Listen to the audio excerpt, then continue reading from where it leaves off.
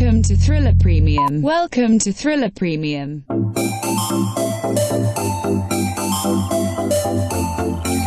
In-depth coverage and timely analysis of macro and micro happenings in crypto and Bitcoin. Welcome to Thriller Insider.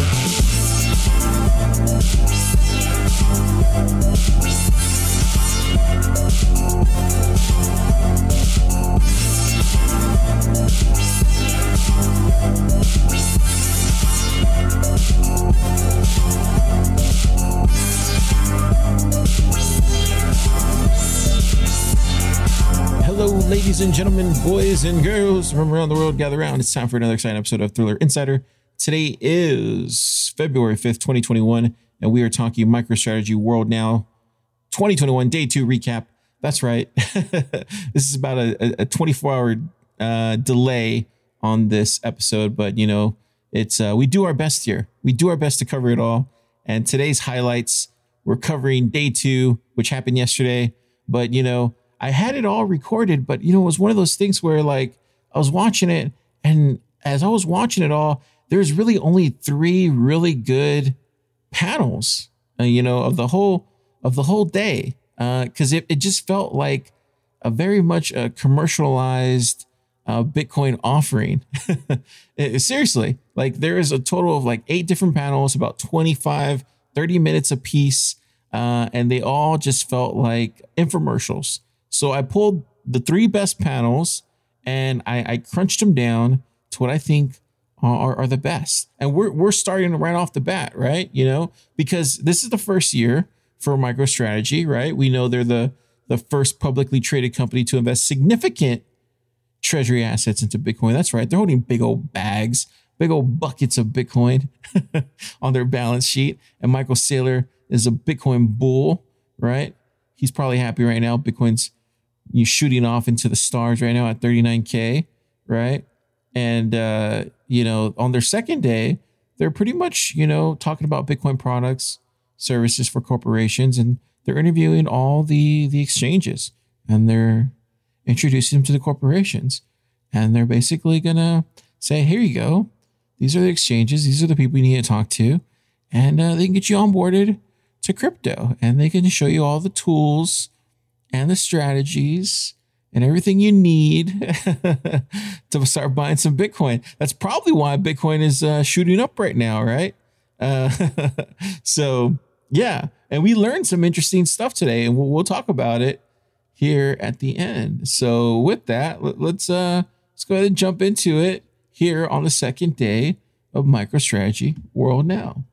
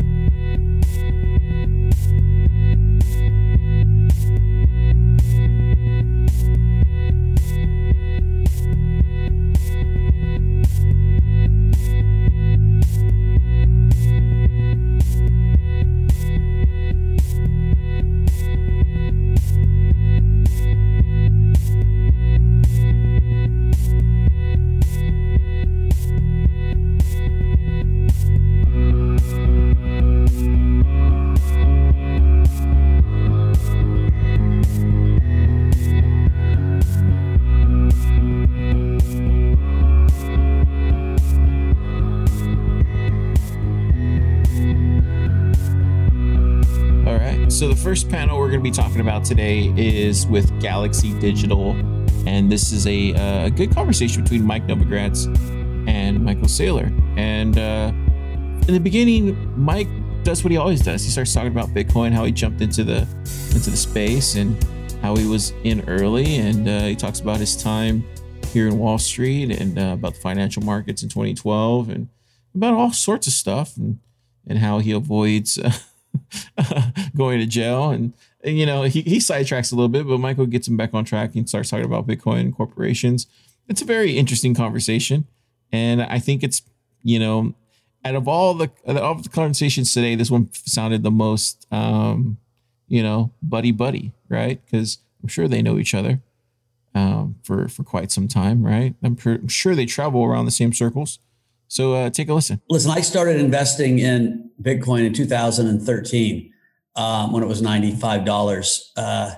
And I either was smart enough or made the mistake of talking about it at an investor conference.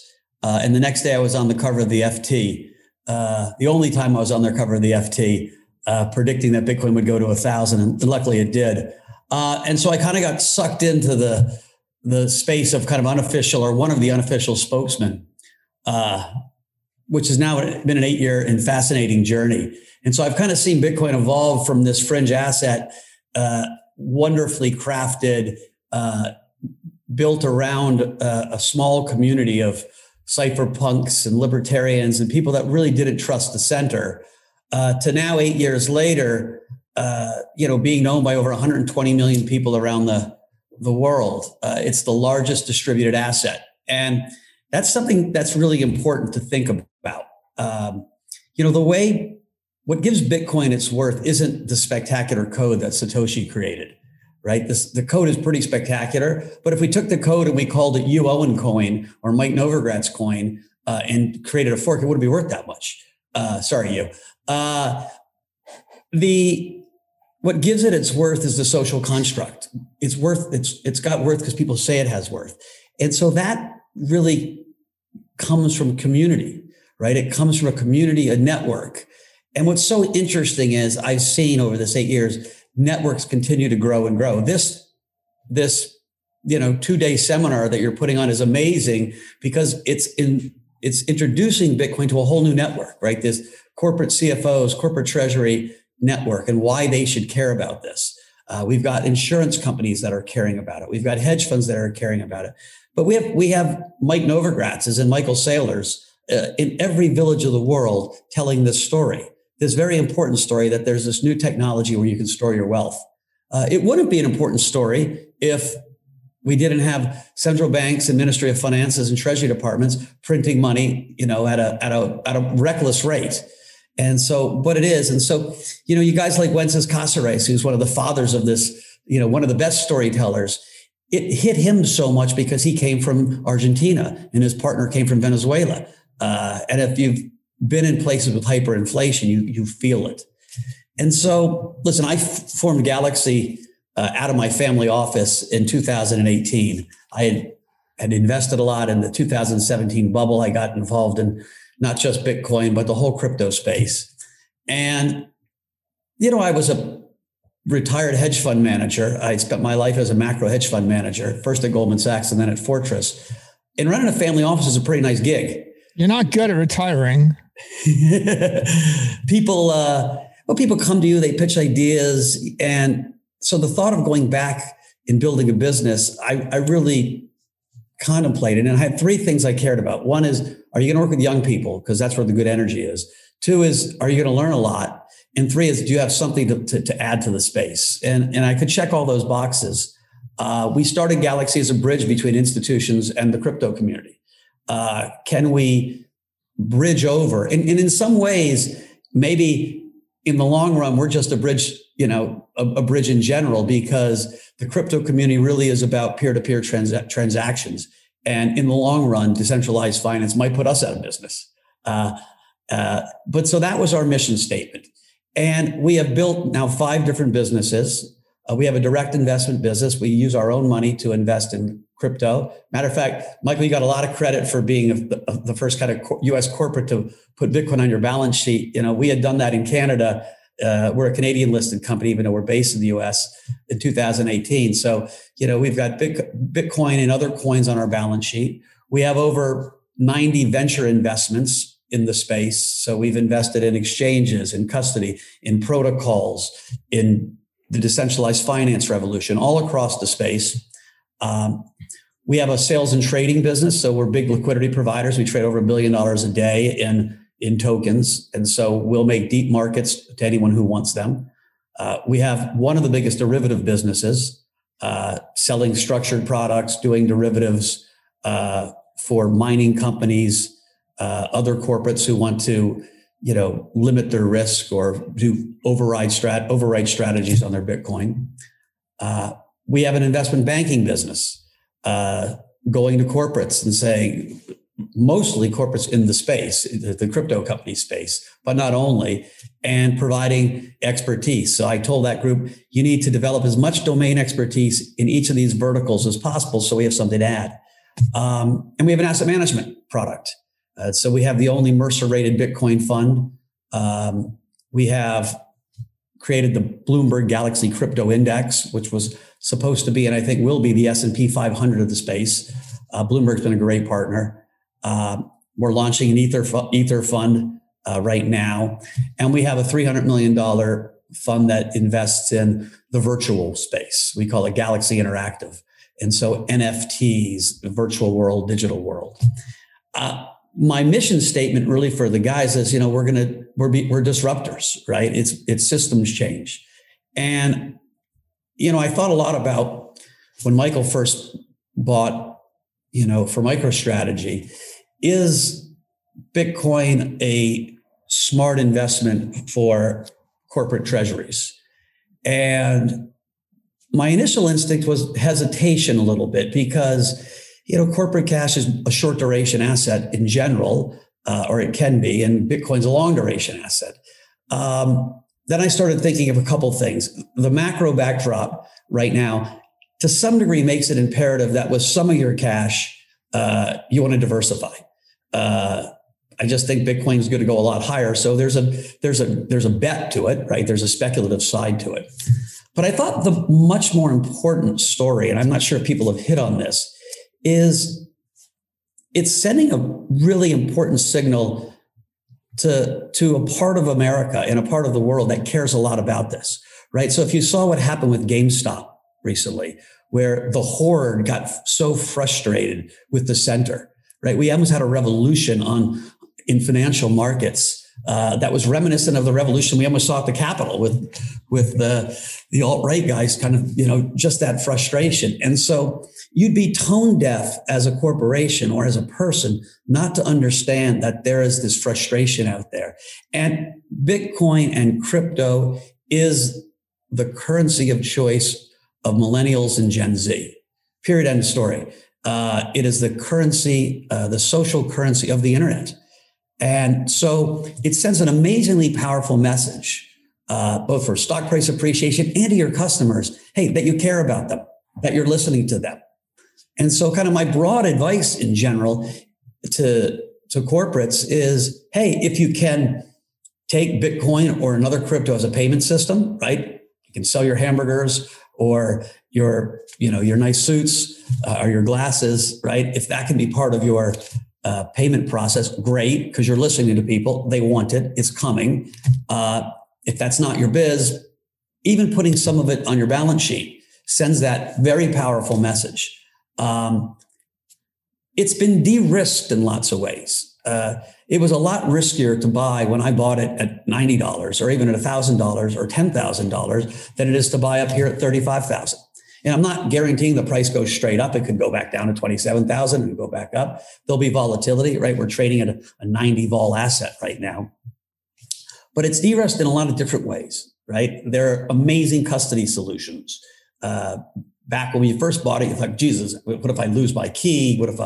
That doesn't exist anymore. And I'm sure Michael yesterday took you through how he's custodied his stuff, but there are plenty of great custody providers. And so there's also this kind of reputational risk. Like when Paul Tudor Jones bought it for hedge funds and Stan Druckenmiller bought it in his hedge fund, Bill Miller, you have these legendary investors, the career risk of looking dopey went away, right? When we have 3 of the biggest insurance companies now buying Bitcoin for their general account, that needs Fed approval. It needs insurance regulator approval. And so the next insurance company isn't taking career risk. He's taking some market risk, but it's very different than career risk. And so when I used to talk about Bitcoin, I had a sign, I'd rather look stupid than be stupid, but everyone thought I was stupid. Oh my God, or it was a little wacky. Now people don't. Now my phone rings off the hook and people want to understand it. And so Sorry. So if the companies are excited about Bitcoin and they decided they want to buy into it, and what does Galaxy Digital offer in terms of products and services for corporations that have gotten over that hurdle? Sure, great. So first and foremost, I think we offer a sales force and a firm that understands the space as well as anybody, if not better. And so we want to educate, people in both how to buy it and what the whole ecosystem is.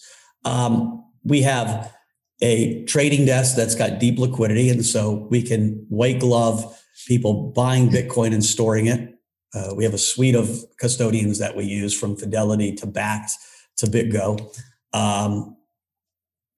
We have a derivative desk that is creative, so creative solutions. Some people want yield on their Bitcoin. Some people are willing to give up some of the upside to have downside protected. And so we'll write derivatives in structured note form or in outright derivative form. Some people want to put it in a fund. We have the only Mercer rated fund. And so we really want to work with the treasurer or the CFO of each individual client and figure out what they need. We have an investment banking side that can come in and, if they want to think about, do I want to expand my business into something that looks more crypto? So they can buy the underlying Bitcoin, they can buy a derivative, they can buy in the fund. Do you offer custody if they buy Bitcoin through you? Do they custody it with you, or they move it to another custodian? We custody it at either Fidelity, Bakkt, or BitGo. Okay. And we made this bet a while ago that in most assets in the world, people don't custody where they buy, right? You want to separate custodian from trading. And so it's interesting in crypto, that isn't necessarily the case with lots of people. So it's kind of, a mixed bag on how people think about it. Okay. Can you describe your customer base, especially like any kind of corporations or like kind of clients? Yeah, listen, we started off like most with high net worth individuals. We have a bunch of hedge funds that trade with us. We have pension, we're growing a pension fund business, an endowment business, and a few corporates. The corporate thing is just starting in lots of ways. I think it's going to be one of the big growth businesses for all of the crypto space this year and next year. We literally are hiring people. We've just hired 5 salesmen in the last 2 weeks. Gives you some sense of the demand that we're seeing and the opportunity that we see. Can you say something about where you're licensed and what jurisdictions that you're doing business in? Sure. We have offices, first of all, in New York, Chicago, London, Hong Kong, Tokyo. That's it. We're FINRA regulated. We're SEC regulated. Right. We're a listed company. We're about a $3 billion or $2.8 billion market cap company. We've got a balance sheet over $1 billion. And so we're well capitalized. We trade on the Canadian stock market. And listen, we're a little, when I talked about being this bridge between the institutional world and the crypto world, we wear suits most days and hoodies on some days. Right. The crypto world, in lots of ways, reminds me of when Uber got started, right? You're able to smash a bunch of rules and break things. And we didn't have that luxury. We pretty much play straight down the middle. I used to have a sign that says, "We're too rich to go to jail." And, even Gary Gensler, the new head of the SEC, he was really interesting. And he taught a class on blockchain at MIT. And I taught one of his lectures, or gave one of his lectures.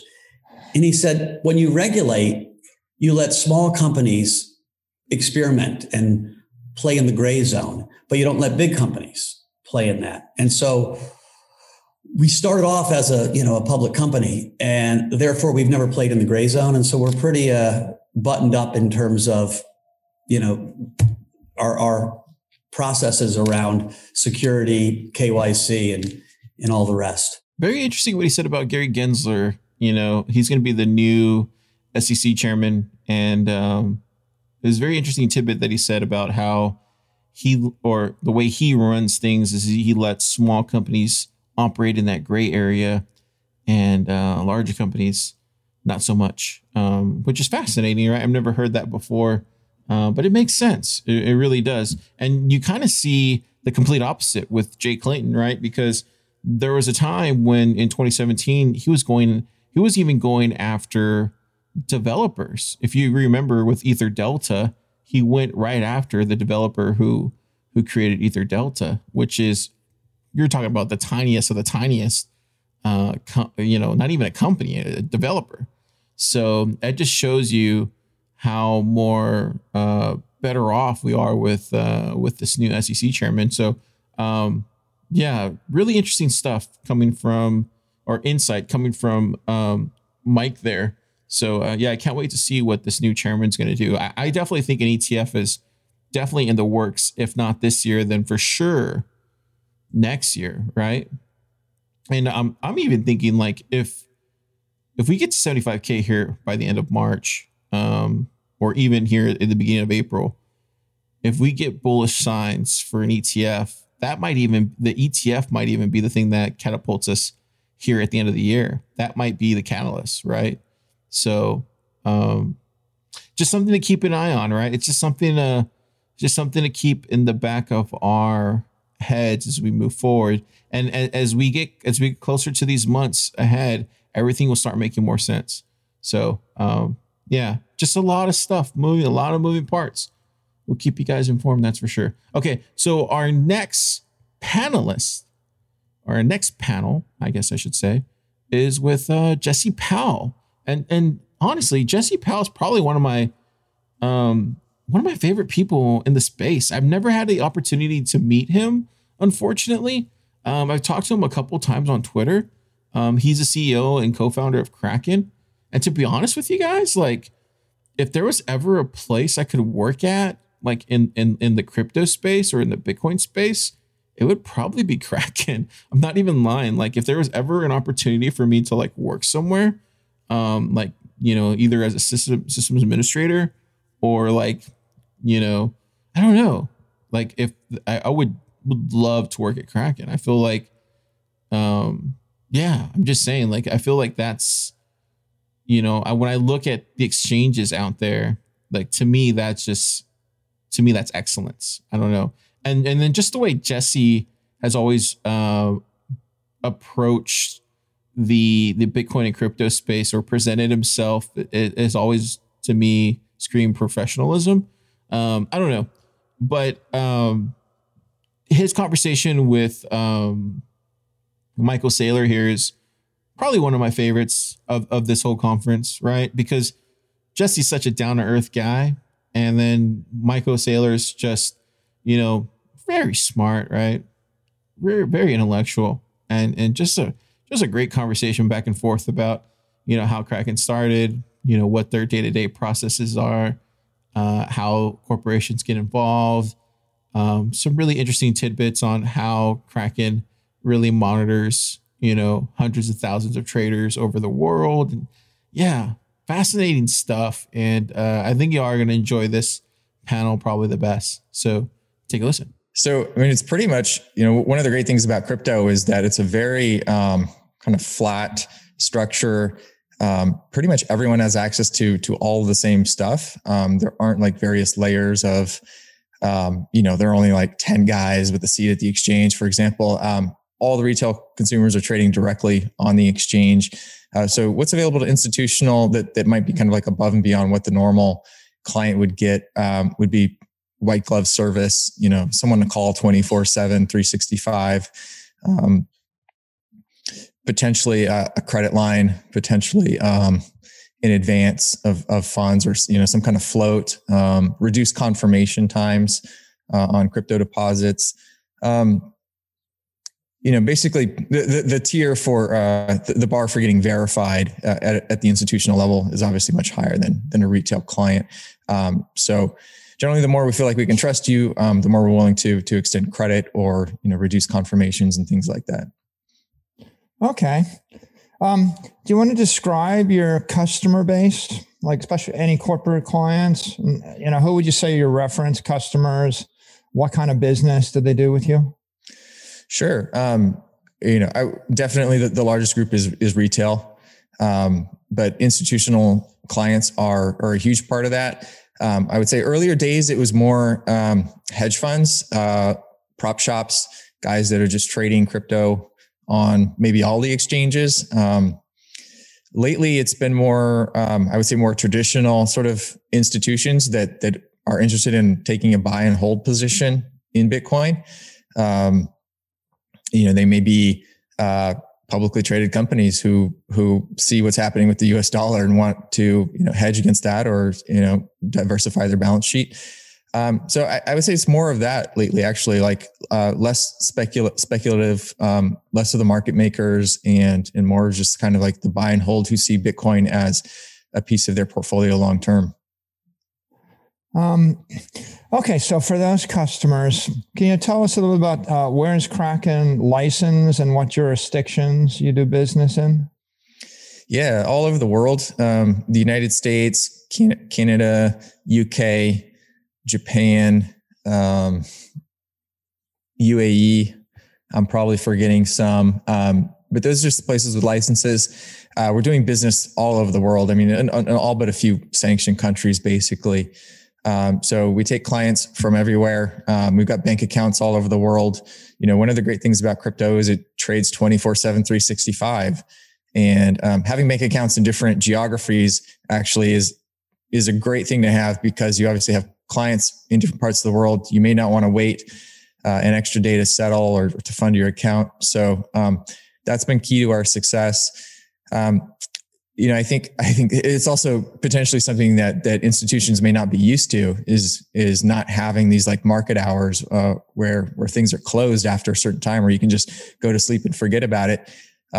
Crypto is trading around the clock, so I think I think to have conviction in your position or to set up automated trading in order to manage your position while you're sleeping, because the markets are just operating around the clock. What's it like being CEO of a company that trades a product 24/7, 365? What are the working hours of the team or you? Do you have shifts or anything? Or how do you? Well, yeah, I mean, some guys have shifts. So I'd say like the customer support team has shifts. Some of like the DevOps guys, they're running the infrastructure, have shifts where people are on call. We have regularly scheduled maintenance every Saturday for about 5 minutes. We go down to do some upgrades. But that's about it. Yeah. I mean, it's from the beginning, we had to build it this way. There's not like, what's so nice about for the centralized equities exchanges is that they basically have a monopoly on the asset that they're trading. If they go down, there aren't other markets around the world that are continuing to trade this asset. They can take a breather. Exactly. Right. If Kraken's down, people are saying, hey, there's 20 other exchanges where this is still trading. What's going on? I need to trade to keep up with what's happening. So the 100% uptime thing was just something we had to do from the beginning. All the crypto exchanges do it. We don't get much sleep. Everyone's on call all the time. It's definitely not a job to take. If you're looking for a guaranteed 9 to 5, I tell people like, look, if you want that, go take a job at the DMV. This is, bleeding edge technology. We're paving the way for the future here. So, people love it. Yeah. It's just really amazing. So let's talk about the typical customer journey. Okay. Yeah. I'm a corporation. I want to do business with your firm. What's it like to onboard? What requirements do you have for me? How long is it going to take? What kind of challenges do they face? How do you coach them through that? Yeah. So, if you apply as a corporation, you'll be assigned basically someone to walk you through the process of getting onboarded. You'll get a document to fill out, which will ask for all the standard corporate documentation, like as if you were going to open a bank account, very similar, or a brokerage account for your corporation. So it'll be stuff like who's the ultimate beneficial owner, a name and birthday and corporate tax ID and, all the normal stuff. Ask for proof of residence, photo IDs, all that kind of stuff. Usually, where it can get hairy is where someone has got a corporation in, some exotic location where, no one else is running a company. And, as you can imagine, we're dealing with clients all over the world. Sometimes we see, really strange situations. I mean, the availability of data varies all over the world, and the corporate documents vary all over the world. So sometimes we have to go and do a bit of research to find out, like, is this corporation in Myanmar or whatever, like, even legit, is this like how the documents actually look? So it's tough, but we've got a really great team of people all over the world. Our support team speaks 20 plus languages. So we feel really good about being able to try to get everyone into crypto and ultimately being able to onboard, any legit company. Okay. So let's talk about Bitcoin. What's your outlook for the Bitcoin marketplace for the coming 1 to 3 years? I'm like really bad at predicting the price. I probably, if I were better at this, I would not have sold any Bitcoin. 9 Don't years ago. sell your Bitcoin. Don't sell. That's the first rule. Yeah, I probably should have sold my kidney and bought more Bitcoin back in the day. I think with all the growth that we're seeing, the exchange volumes are up across the board. The signups are up across the board. Just last week we had our all-time high day that beat our last all-time high day by like 5x. Whoa, really? Yeah. I mean, the growth has been insane lately. It seems like, and also just all the stuff happening with Wall Street bets and with the traditional brokerages. And I think people seeing that, the existing system for equities just like isn't transparent. I mean, it's really advantageous to the little guy. I think people are suddenly seeing crypto, these guys who've been trading stocks, as maybe a more fair asset to trade. It's also incredibly volatile, which, traders seem to like. So I think we've seen a ton of people come in from that. I think we're also just seeing a flood of institutional investors come in. The halving, has just occurred. Historically, there's been a bit of a slump between the halvings, toward sort of the end. So I would say like 3 years out, we may continue up for a while and then we may come down a bit, and then back up, I would say like following the next halving. But I think we're easily going to cross $100,000 in this next cycle. Did you get a bunch of new accounts after this Wall Street bets like debacle, or do you think is it driving any additional retail accounts into the space? Yeah, absolutely. Yeah. We saw a direct response to that. Yeah. Massive spike in retail account openings, following that, just like in the last week. Lots of people signing up to trade Dogecoin. So if you want to trade Dogecoin or Doge stocks, dog stocks, you can do it on Kraken. So you have your finger on the pulse in a way, because you can see day by day as people are setting up accounts or they're acting, you can see their reaction to the macro economy. Yeah, absolutely. It's pretty interesting to watch, and not just to the macro economy, but in specific regions as well. Like several years ago, Cyprus gave every bank account holder a haircut on their accounts. And we saw like loads of people coming in from Cyprus to buy Bitcoin at that time, to escape that. So it kind of gives you, like, you see these little blips happen and you'll look like, oh, like, why are we getting all these account signups from, Myanmar, for example? Like, what's happening there? And then you look and sure enough, there's like a coup or something going on. So your signups are like a referendum on bank confidence or confidence in the existing status quo. Yeah, I think so. You can certainly look at it that way. Whoa. Okay, so we got a bunch of corporations here with us today. What advice would you give to a corporation that's looking to integrate Bitcoin either into its P&L or into its balance sheet? I think depends on how you want to structure this. I think dollar cost averaging in is a great way to get in if you're not sure about kind of like when to time the market. But certainly doing it now, is better than forgetting about it, kind of getting stuck in a decision trap, where you're trying to make up your mind for 5 years. So, I think it's very hard to time the market, but if you're willing to hold for 5+ years, I think you're basically guaranteed to make money.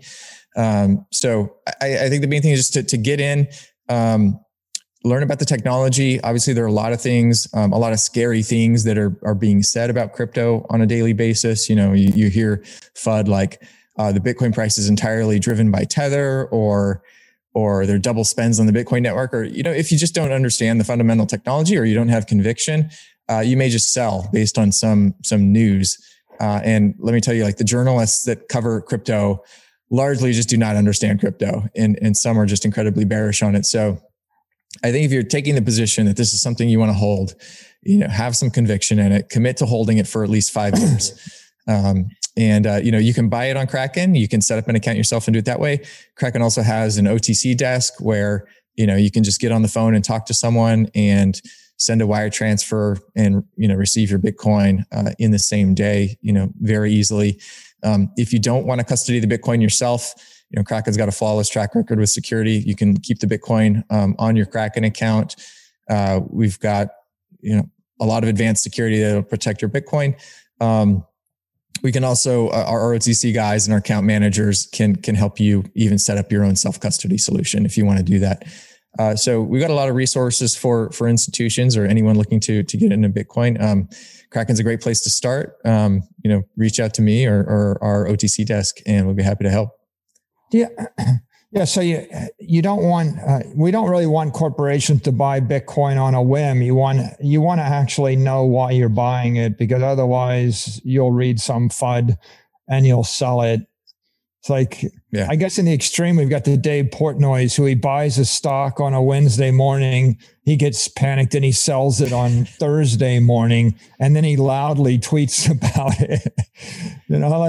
We just saw one company that will remain nameless that bought Bitcoin and then dumped it because they thought there was a double spend. And then they put out a press release about how they did it. And it's you just shake your head.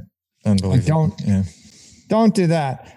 Do you see any companies pursuing strategies that differentiate their offerings with Bitcoin? Have you, or what's your view on that? Do you mean like they're selling like companies that are actually integrating Bitcoin into their product to try to grab market share from another company, like maybe a fund or insurance? Yeah, company? well, I mean, we see PayPal doing that. PayPal I think they support 5 different cryptos. Those cryptos are coming to Venmo soon. Cash App supports Bitcoin. Robinhood we'll see more a bunch of cryptos. Yeah, I do. I think it's going to become a necessity to remain competitive. And I think we're eventually going to see crypto start to appear in point of sale terminals as well. So I think in order to keep up, everyone's going to have to do it. Obviously, more. Bitcoin is the currency of the world. So it's just inevitable to support it everywhere. So there's 2 different models here. One model is I just buy $100 million worth of Bitcoin, put it in my treasury, and I drop it to cold storage and I forget about it. And that one probably requires like an OTC desk or something. Like I'm going to wire you $100 million and say, buy me at this price or somehow. And then the other is, I need to synchronize 27 million accounts every day, buying and selling as they deposit or withdraw. And that requires some kind of gateway or API or something. Right. Does Kraken offer services for one or the other? Or what kind of capabilities do you really need to be able to do this stuff? Yeah, well, if you were, say, a PayPal and you didn't want to actually create an order book, exchange for yourself, you just wanted to give people, you could either just give them price exposure to Bitcoin, and you could hold the Bitcoin on the back end, or you could give them real Bitcoin, allow them to buy it. And, in which case, you have to source that Bitcoin from somewhere, probably from an exchange like Kraken, or from various OTC brokers. Some of these, brokers, like Robinhood, for example, are probably sourcing coins from an OTC broker or a few, maybe a handful, they're getting quotes from. So you can do it either way. Kraken has an API. You can plug in directly to Kraken's API.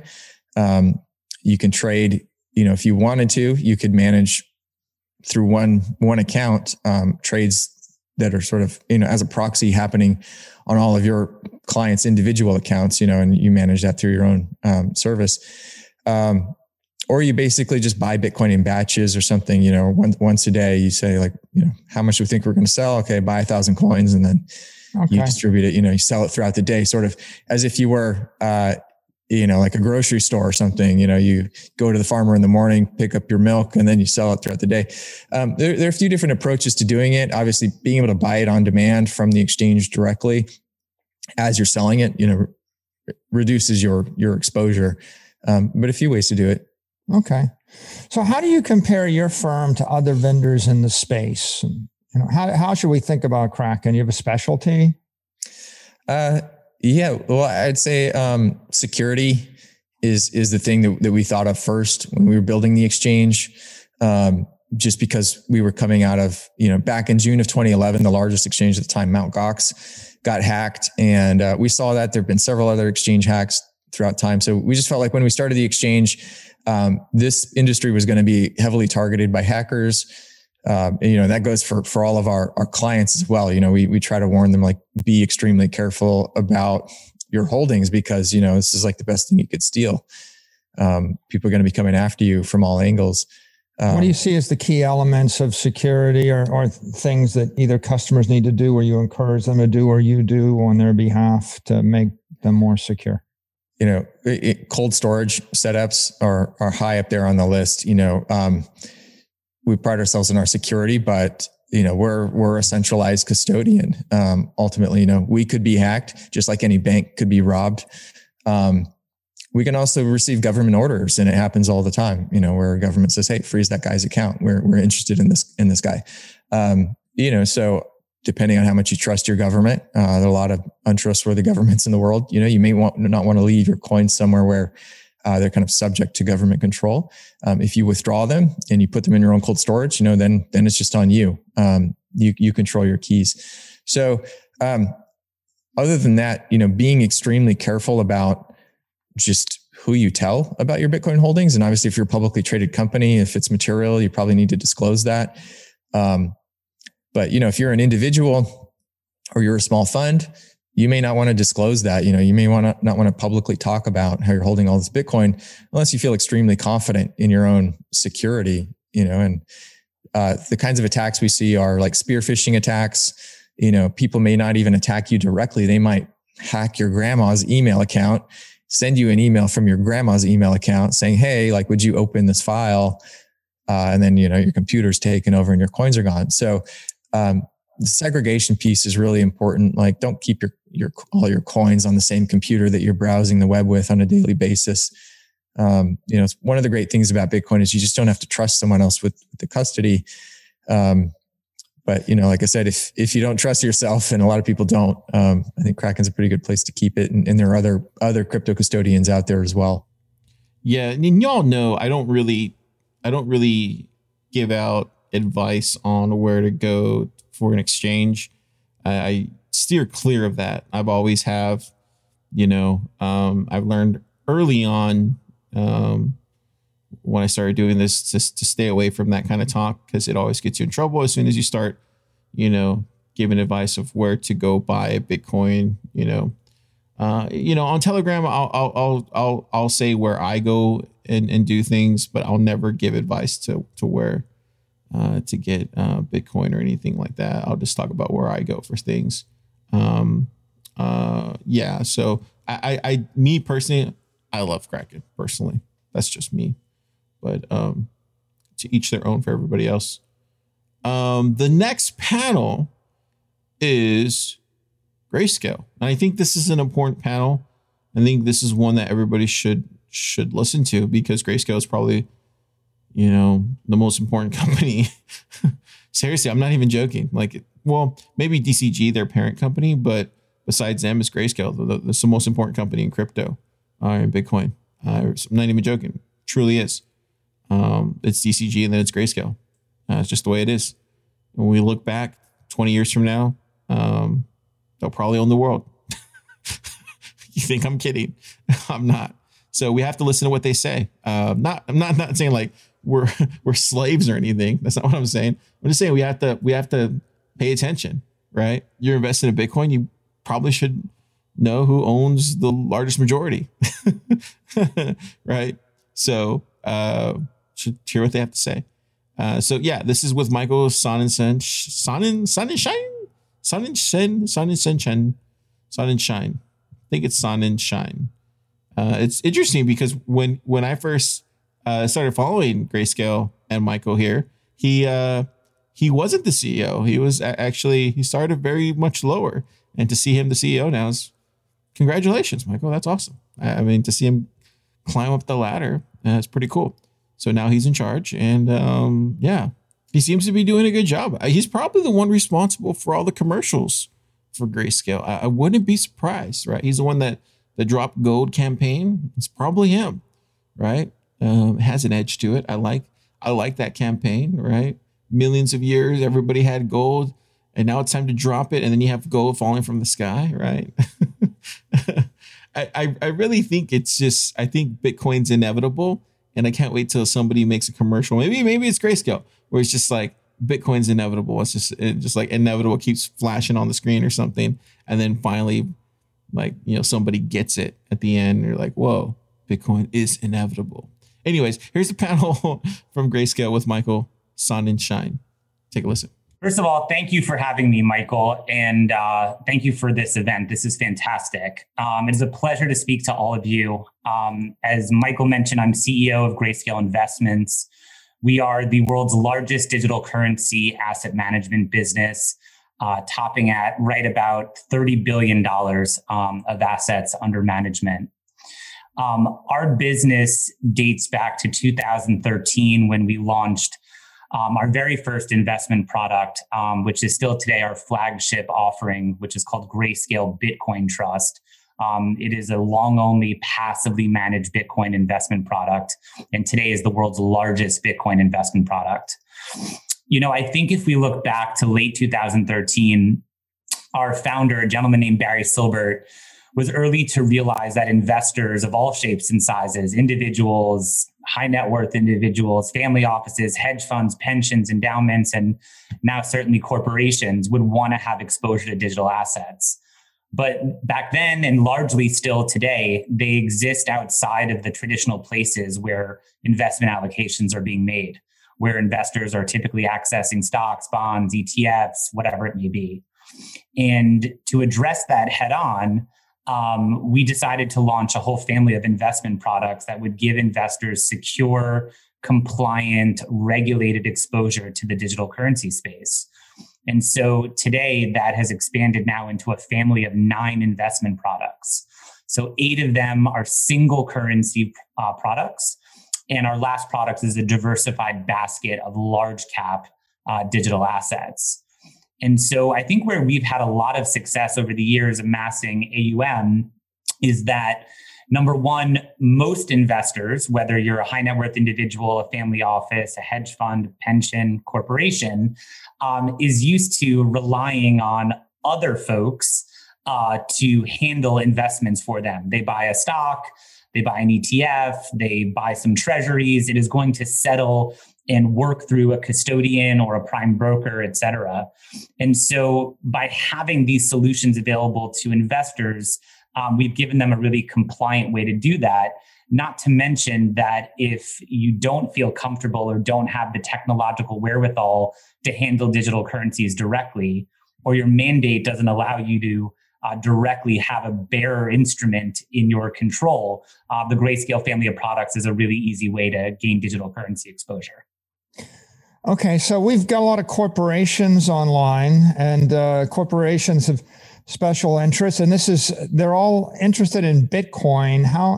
How do they get plugged into Bitcoin? So I guess, can you go into more detail on the kinds of Bitcoin related products or services you would offer to a corporation? Sure. So Grayscale Bitcoin Trust is our long only Bitcoin product. It is purely Bitcoin exposure, just beta exposure, no cash, no leverage, no trading, no arbitrage, no rehypothecation of the underlying coins. A corporation could come to Grayscale on any day it wishes and subscribe into the fund at net asset value. And that would be giving them just directionally long Bitcoin exposure. And they'd be buying an investment. It has a QSIP, it's audited, financial statements, has an offering memorandum, risk disclosures, you're signing a subscription agreement.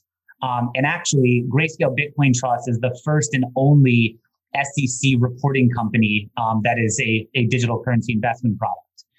So a lot of investors, look to this product because they enjoy those additional protections of SEC reporting, 8Ks, 10Ks, 10Qs, et cetera. Now, if a corporation comes to us and says, we'd like to put $50 million into Bitcoin, or maybe a little more like they did like you guys did, Michael, MicroStrategy, we are actually going out into the market and buying as much Bitcoin for as much money is being deployed into the fund. It's completely one for one. There's nothing synthetic about it. And we'll be issuing newly issued shares of the fund. So our AUM would grow by that $50 million. We'd have sourced $50 million worth of Bitcoin. And now that investor is able to have that directionally long exposure. What we've done, rather than offering a traditional redemption program with a certain frequency, is instead gotten this product to trade on the public markets. So Grayscale Bitcoin Trust trades on the OTCQX market here in the US, where many ADRs trade, Volkswagen, Roche, Adidas, et cetera, under the symbol GBTC. And so once you have passed the statutory holding period for those newly created shares, which is only 6 months, you are then eligible to sell those shares out into the public market if you wish at any point past that 6-month time horizon. And that's how you get liquidity on your investment. Okay. So there's a lot of increase in corporate interest over the past year. You're kind of a unique situation because you have probably the biggest institutional business in the world. I guess I would be interested in hearing about your customer base and your especially corporate clients. Do you have any reference customers, and what kind of business are they doing with you? Sure. So number one, we take the confidentiality of our clients exceedingly, to heart. So we do not disclose who our clients are other than those who have public reporting obligations. So there are certainly investors who own shares of this product that have to file 13Ds and 13Fs, et cetera, disclosing their holdings with us. And those are certainly widely available. That being said, I would say if I look back at 2020, greater than 85% of the $5.7 billion we raised last year came from institutional investors. Now, a lot of that institutional client base was hedge funds, but certainly over the course of the year, as we started to see, folks like MicroStrategy and Square and others really be the pioneers that have really now provided air cover for other corporate participation in this asset class. We've started to really have really good dialogues and starting to get allocations both from corporate clients, as well as we've started to see the conversation become a lot more actionable from the pension and endowment space. Although I would disclaim that on the pension and endowment front, it's coming a little bit more so outside the US than it is from within the US, which is just an interesting anecdote. So yeah, very, very heavily skewed institutional base. Yeah, it makes so much sense for pensions and endowments. And I guess it makes even a lot more sense if you're a pension and endowment in Europe and interest rates are negative. That Indeed. might be part of that boost. Indeed. Okay, so everybody wants to know where's Grayscale licensed and what jurisdictions do you do business in? Sure. We do business globally. Grayscale sells its investment products through our sister firm, Genesis. You all just heard from my colleague, Mike Morrow. So we sell our securities through a registered broker-dealer, the Genesis Trading Broker-Dealer. Genesis also acts as the authorized participant. So they are a regulated broker-dealer with a BIT license. So any of the underlying tokens being purchased to satisfy investment coming into any of the Grayscale products is solely being sourced through Genesis. And again, given their status, they have to source their tokens from counterparties that meet those AML KYC obligations as a broker-dealer.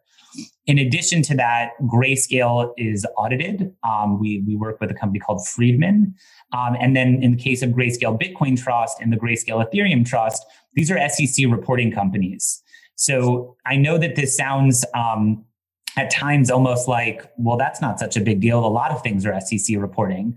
What's such a big deal about this is the fact that Grayscale Bitcoin Trust goes all the way back to 2013, and we were able to work with the SEC to help them understand every aspect of the product, the service providers, the risk factors, the operations of the product, how fair valuation is done, every aspect that goes into running this product in order to get them comfortable. We elected to become an SEC reporting company and to hold ourselves to that higher standard, because that's what honestly we felt investors wanted and quite frankly deserved.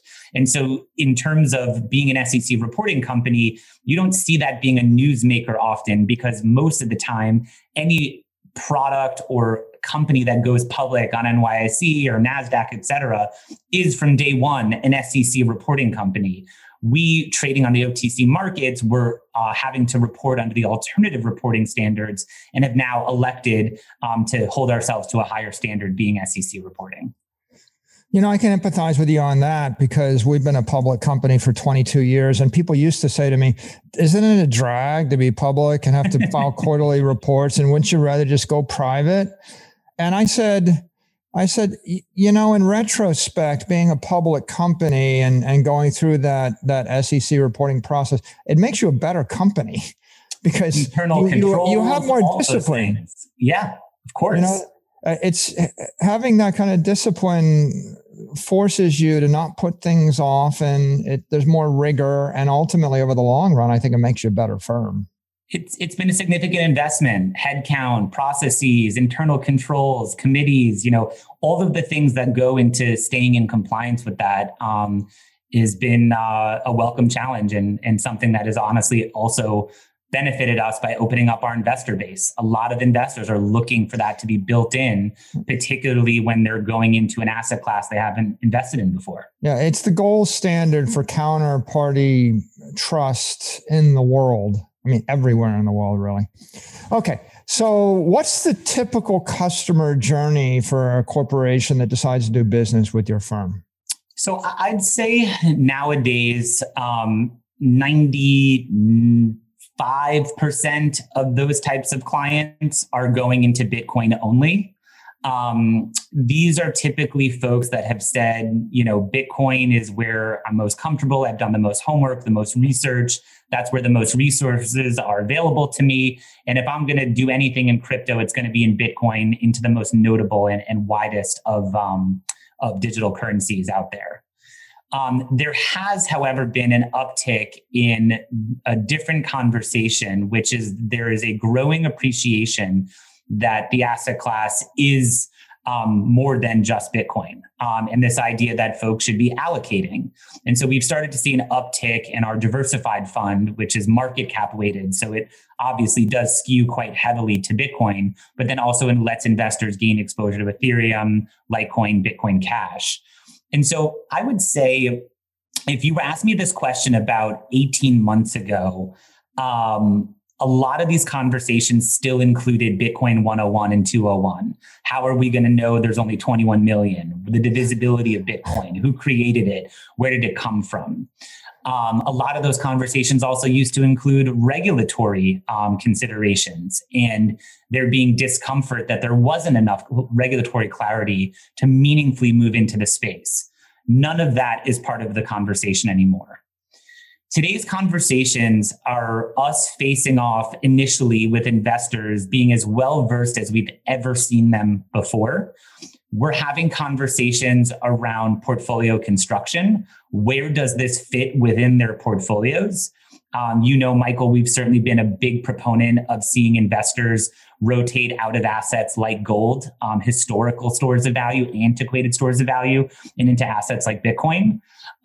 We've seen investors allocate thinking about this, you know, certainly at the riskiest end of their portfolio spectrum, maybe more akin to an early stage technology investment or venture capital. So we do a lot of conversation around portfolio construction as well as portfolio sizing. On the conservative end of the spectrum, we're seeing maybe 25 to 50 basis points of exposure. And over time, we're seeing some investors get as high as 400 or 500 basis points of exposure. And I think whereas these conversations were once characterized by volatility and that being a deterrent or a hesitation, when I think back to March of 2020, when COVID brought the world to a grinding halt and crypto fell precipitously, even more so than a lot of other asset classes, that type of day is the day that investors are calling us up, trying to invest quickly and trying to take advantage of pullbacks in those prices, not calls characterized by, how could I have done this? This is a bad investment, et cetera. And so we've seen very consistently investors using pullbacks in price to opportunistically average down. And then I think the other part of the conversation that we have with folks today, because today people really are generally coming to us or engaging with us with high intention. It's about timing, and both the timing for making investment as well as the overall time of how long they should be thinking about this investment. Typically, depending on investors' order size or how much of an allocation they want, we work with them to design a program that puts them into the trade over a series of days or weeks or months, depending on what it is. And then thinking about the time horizon, these are investors that are putting this capital to work for, call it at a minimum, the next 5 to 10 years, and in some cases, much further out on the calendar than that. So I guess that leads to the next logical question, which is, if people are taking a longer time horizon view, what's your outlook for the Bitcoin marketplace over the coming 1, 2, 3, 4 years? I think that if you are a corporation listening to this and you kind of looked at Bitcoin in 2017 and you're looking at Bitcoin again now, I cannot stress to you enough how different the market dynamic is today than it was 3 years ago when we had our last digital asset Bitcoin rally. Today, you have seen the development of derivatives. You've seen a much healthier two-sided market, a much more global market, the build out of infrastructure, the picks and the shovels of this industry, exchanges, AML, KYC, order management systems, tax law, accounting, reporting systems. I mean, you have to remember that digital assets came along like Bitcoin, and many systems that exist today don't account for something that has 8 decimal places. So there's been a lot of catch up being played in and around this industry. And when you have, I think, essentially unlimited or perpetual fiscal stimulus being injected into our system, investors are increasingly looking to scarce assets, verifiably scarce assets like Bitcoin. You have folks like my friend Michael Saylor getting into Bitcoin, alongside some other really notable folks who have long been Bitcoin curious or Bitcoin participants, but have been much more quiet about their participation in the space.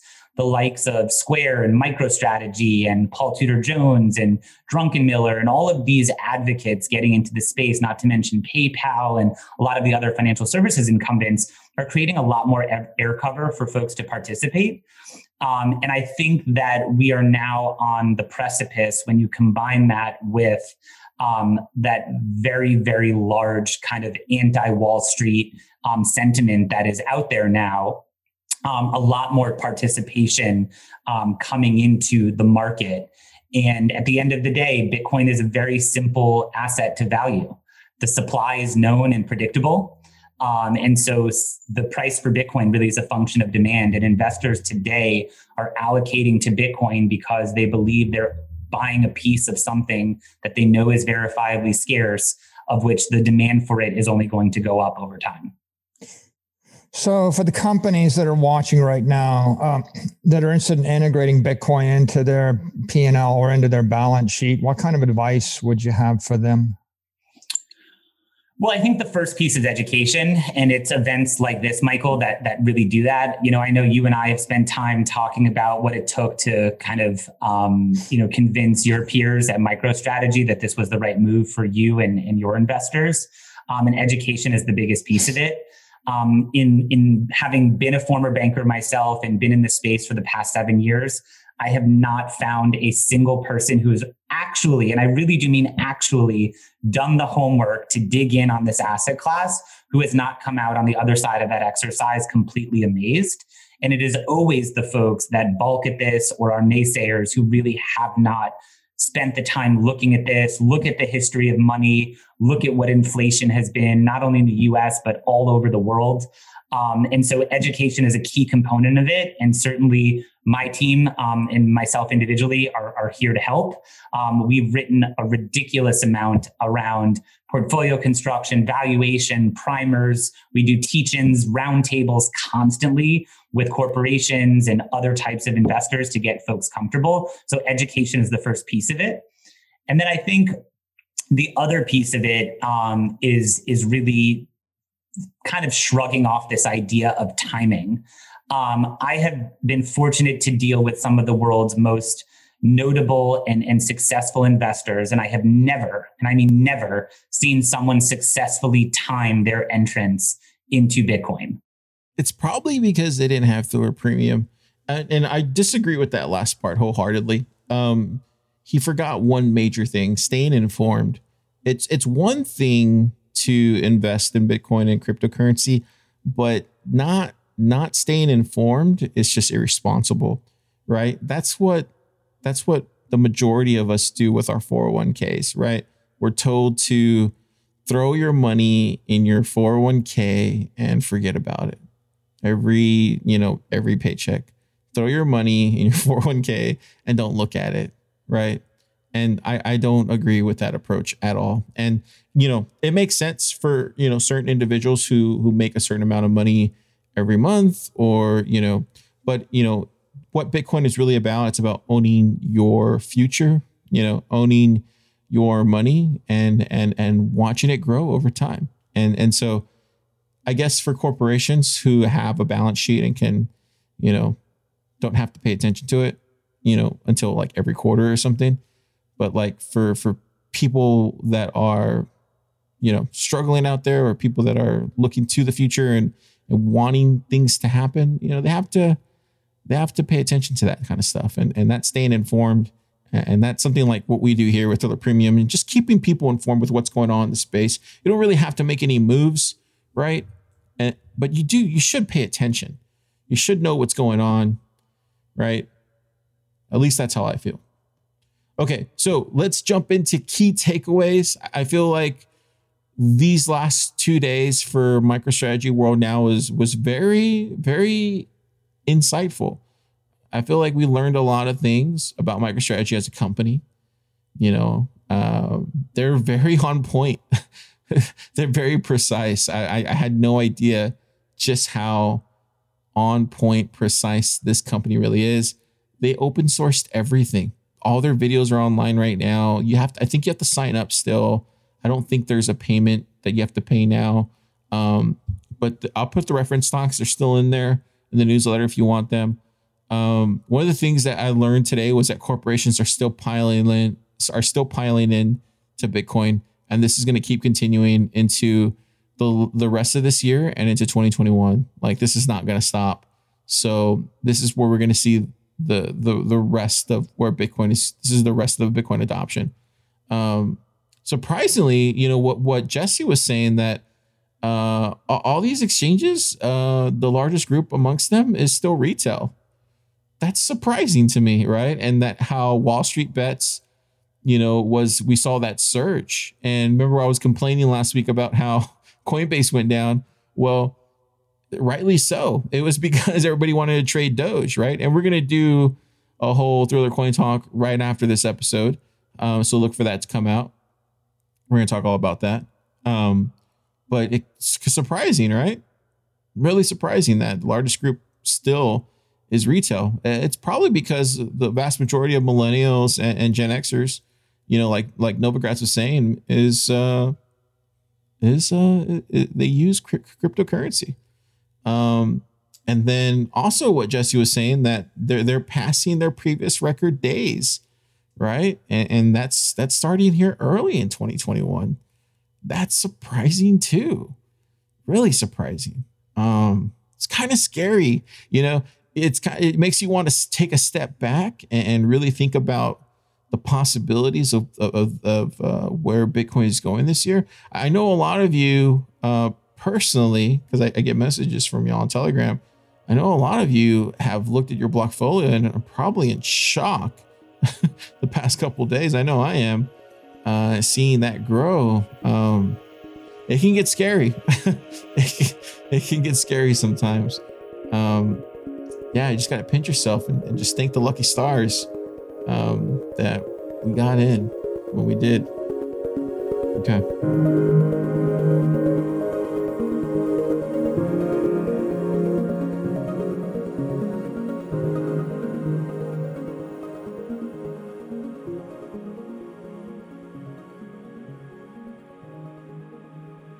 You know, this is going to be the first Super Bowl this weekend that I will not be betting Bitcoin with. Yeah, it's kind of sad. Every year for Super Bowl, I will always bet Bitcoin, and I always either lose or win. But this is the first year I won't be betting on the Super Bowl with Bitcoin. I'll be using DraftKings instead. Because I realize how valuable it is, right? I did it last year because it was a bear market, but this year I'm just like, no, I can't do that. I can't spare it, and it's not because I just don't want to part with it. It's because I realize just how valuable it is at this point. I read an article today saying how there's probably only 14 million Bitcoin in circulation right now. Think about that, ladies and gentlemen. We're talking about the single most scarcest asset in the world, and it's digital. See you next time.